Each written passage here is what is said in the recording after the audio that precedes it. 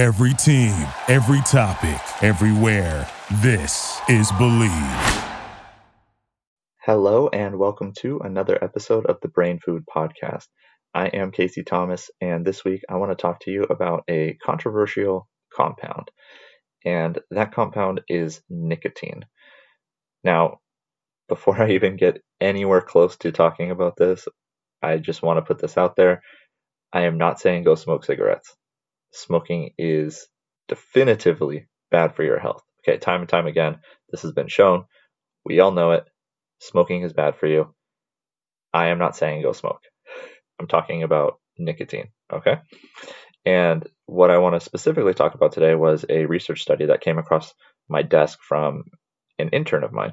And I was reading through it and I thought it was super fascinating, and I just felt that I really needed to share it with you guys. So here I am, just turning on the mic real quick, and I want to go over it with you. Before I do hop into that, if you can, please leave me a rating and review. I want to know what you're thinking about all these episodes that I've been giving you, and it just lets me know what you guys want to hear next. If you can, also please do subscribe. It helps me out a whole lot, and I want you to be the first to know when I have more stuff coming on out for you.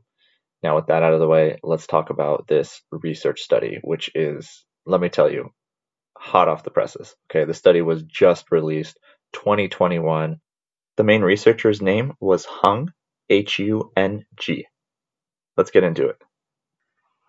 So, a little background about nicotine and tobacco. Athletes have been using tobacco for a long time.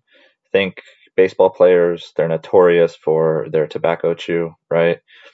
A lot of athletes have been using this compound, whether it's cultural or because they think it actually improves their performance. This has been going on for a long time. On the flip side, long-term use of tobacco and smoking definitively is associated with reductions in things like pulmonary function, so your lungs, and a reduction in performance. So, not wise to chronically engage in these forms of, in these kind of substances.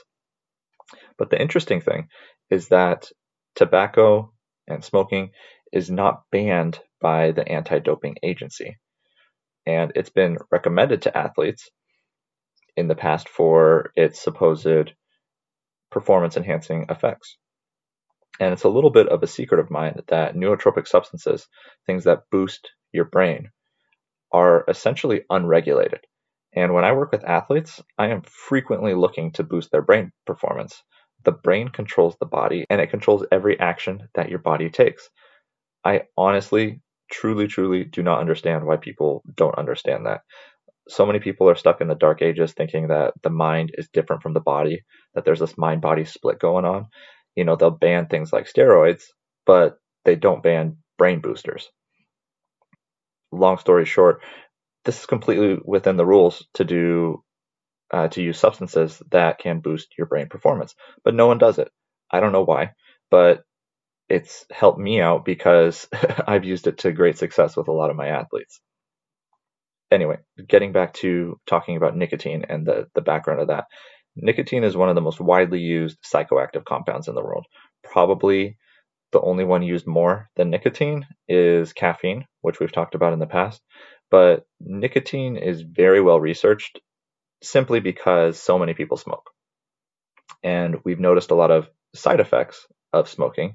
And in more recent years, this has turned us on to the potential brain-enhancing effects of nicotine. We know that nicotine activates the sympathetic nervous system. This is our fight or flight response. This is not the same thing as our parasympathetic nervous system, which is our rest and relax, or rest and digest, some people say. So nicotine activates the sympathetic nervous system. This activates the hormonal profile associated with our fight or flight response. It increases our blood pressure, and it readily crosses the blood-brain barrier. Okay, this is a huge prerequisite for anything to enhance brain performance. We've seen nicotine and smoking enhance cognition in people with impairments, things like ADHD, schizophrenia, Parkinson's, Alzheimer's. That was one of the initial observations, was that people in psych wards with schizophrenia, they were all smoking for some reason.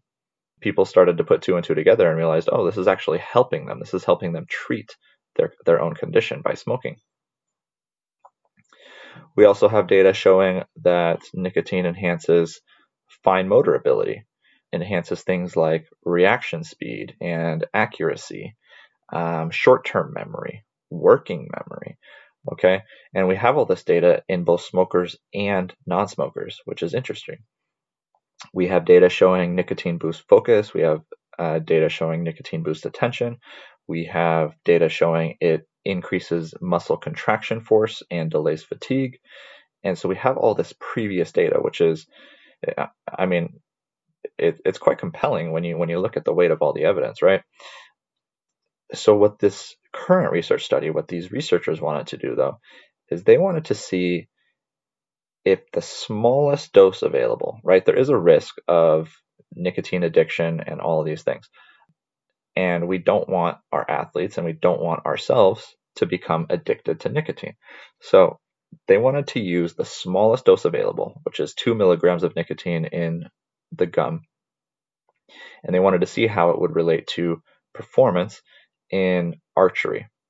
Okay, and archery requires very fine motor skills.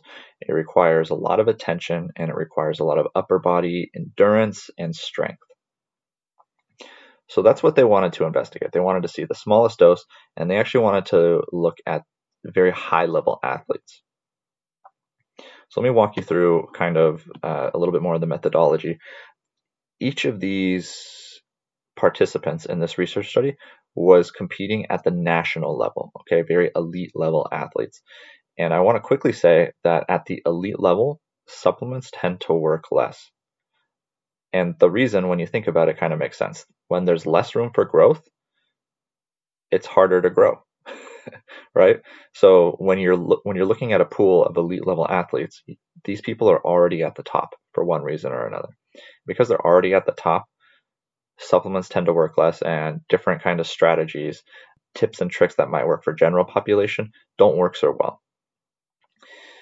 In this study, they had this pool of elite level archers who were competing at the national level. What they did was they had them come into the lab, and then they were randomized to be either given placebo or nicotine gum. And the placebo was a flavor matched gum. So they couldn't tell the difference between the placebo or the nicotine gum. They had them come in, they had them do placebo or the nicotine, and then they did a cognitive test to see how their brains were doing, and then they did a simulated archery game. And if they were initially assigned to the nicotine group, then what they did was they came back on a different day and were given the placebo. What they did was they compared their own performance with placebo to their own performance with nicotine. So we call this a crossover trial. So everybody was given a chance to do these tests under placebo conditions, and everyone was given a chance to do these tests under nicotine conditions. Now, for the cognitive tests, the two that they used were kind of fun little brain games. The first one was they present you with just this random symbol. So you have in front of you a random symbol, and then above that it's like 4 or 5 other random symbols. And in the set of 4 or 5 other random symbols, one of them may be your symbol, or none of them may be your symbol. And so what you have to do is you have to press a button as quickly as possible saying, yes, my symbol matches one of the ones up there, or no, my symbol does not match any of the ones up there. Okay, so that was one of the cognitive tests. The other one was a pegboard. Basically, you're given one hand. There's all these holes, and you're given a bowl of pegs. The pegs don't fit nicely into these holes. You kind of have to twist them around until it's the right orientation. You got to put these pegs in these holes. You have to go in a specific order. So there's like 25 peg holes, and you have to put them in the right order. And it's basically like you're reading a book. You go from top to bottom and left to right. And they tell you to go as fast as you can. So those are the two tests. The first one with the symbols, that one is a good validated test for attention and concentration, because you have to like match, so you have to be able to focus on your symbol compared to those. You have to really focus. The pegboard test is a good measure for manual dexterity, so like how good you are with your hands, speed of processing, okay, because you're told to do this as quickly as you can, as well as hand-eye coordination. Because let me tell you, these peg holes are very small, and the pegs are pretty small too, and so it's like you have to have this really fine motor control to do it. It's kind of fun if you ever get the chance to do it. I love doing these little brain games. Okay, so those are the cognitive tests, and then they did the archery test. So they did 2 simulated games, and how it works with archery. With these rules, they got a chance to fire 72 arrows, 36 arrows per game. Okay, so 36 times 2 games is 72 total arrows. Each arrow is worth up to 10 points. So if there's 36 arrows per game and each arrow is worth up to 10 points, that means there is a potential max score of 360 points in a single game. Got it? Okay. So now let's review the predictions. If nicotine acts in a way that is consistent with previous literature, we would expect to see an improvement in the cognitive performance, and we would speculate that performance would also be enhanced in the archery. However, no study has looked at that before, so we don't actually know, but that's what we would speculate. This population, again, is highly advanced, very elite level athletes, and they were using the smallest dose possible of nicotine. And we have previous data showing that higher doses tend to have a bigger effect. So it's very possible that there would be a null effect.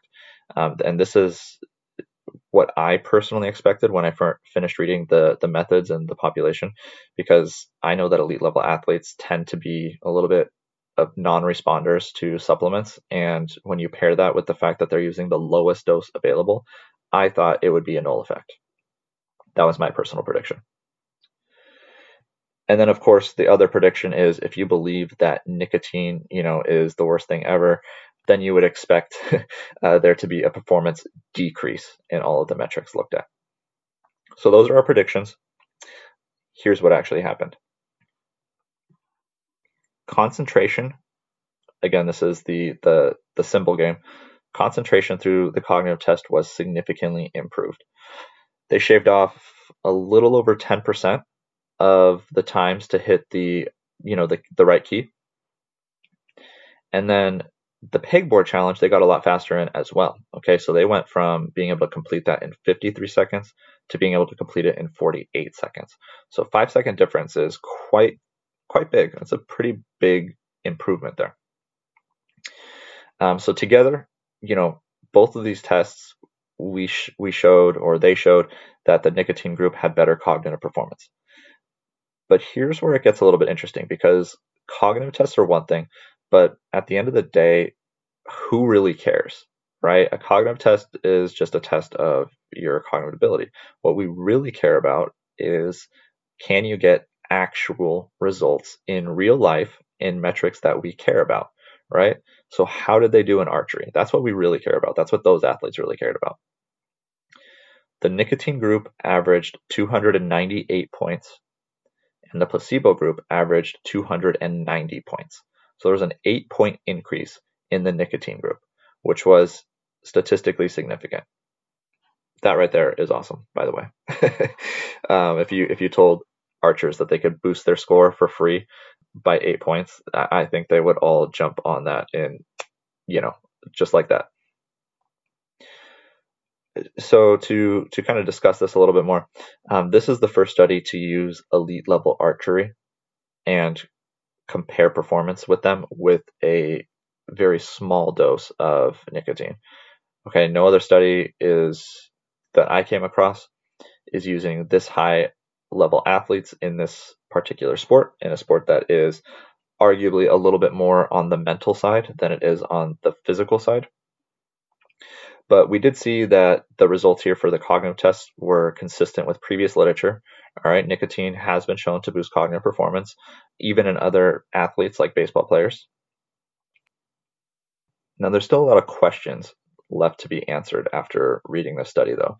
Like, would we have seen even greater performance improvements with higher doses?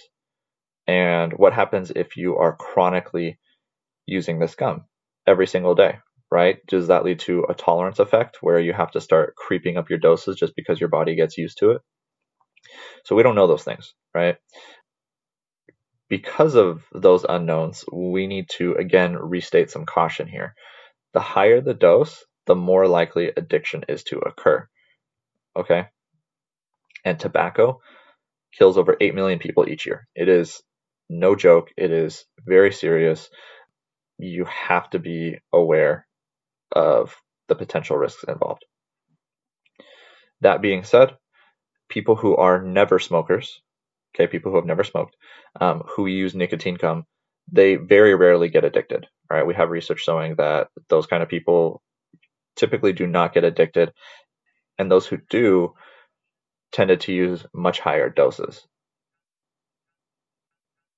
And on a practical note, I think because such a low dose did work with these high-level athletes, I think that means that there's an even higher chance that it would work with people like me and you, who are just looking to enhance our brain performance.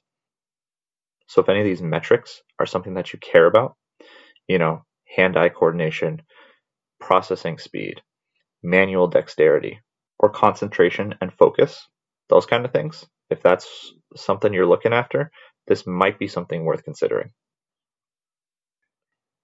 All right, so let me wrap this up.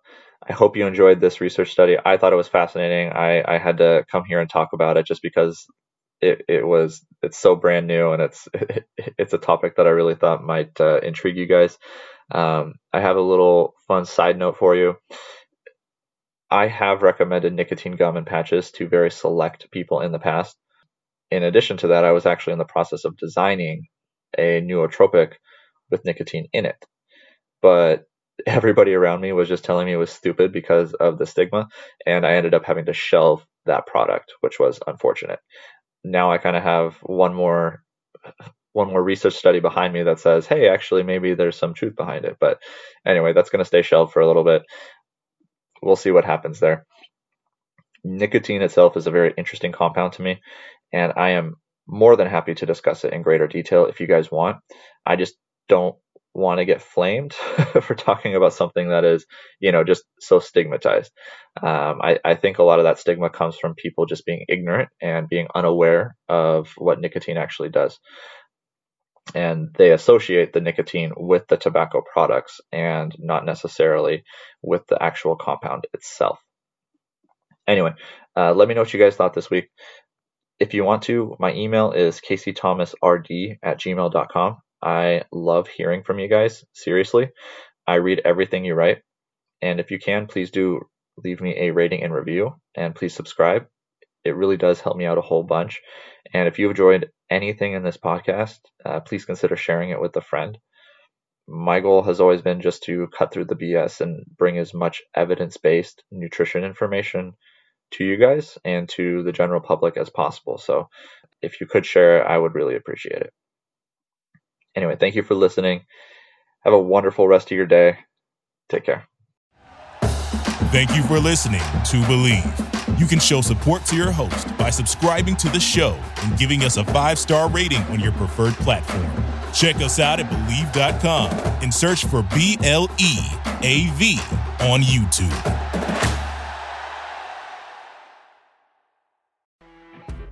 You know when you're listening to a true crime story that has an unbelievable plot twist that makes you stop in your tracks? That's what our podcast, People Are the Worst, brings you with each episode. I'm Rachel. And I'm Rebecca. We're identical twins who love true crime cases that make you say, didn't see that coming, and we hate the people responsible for them.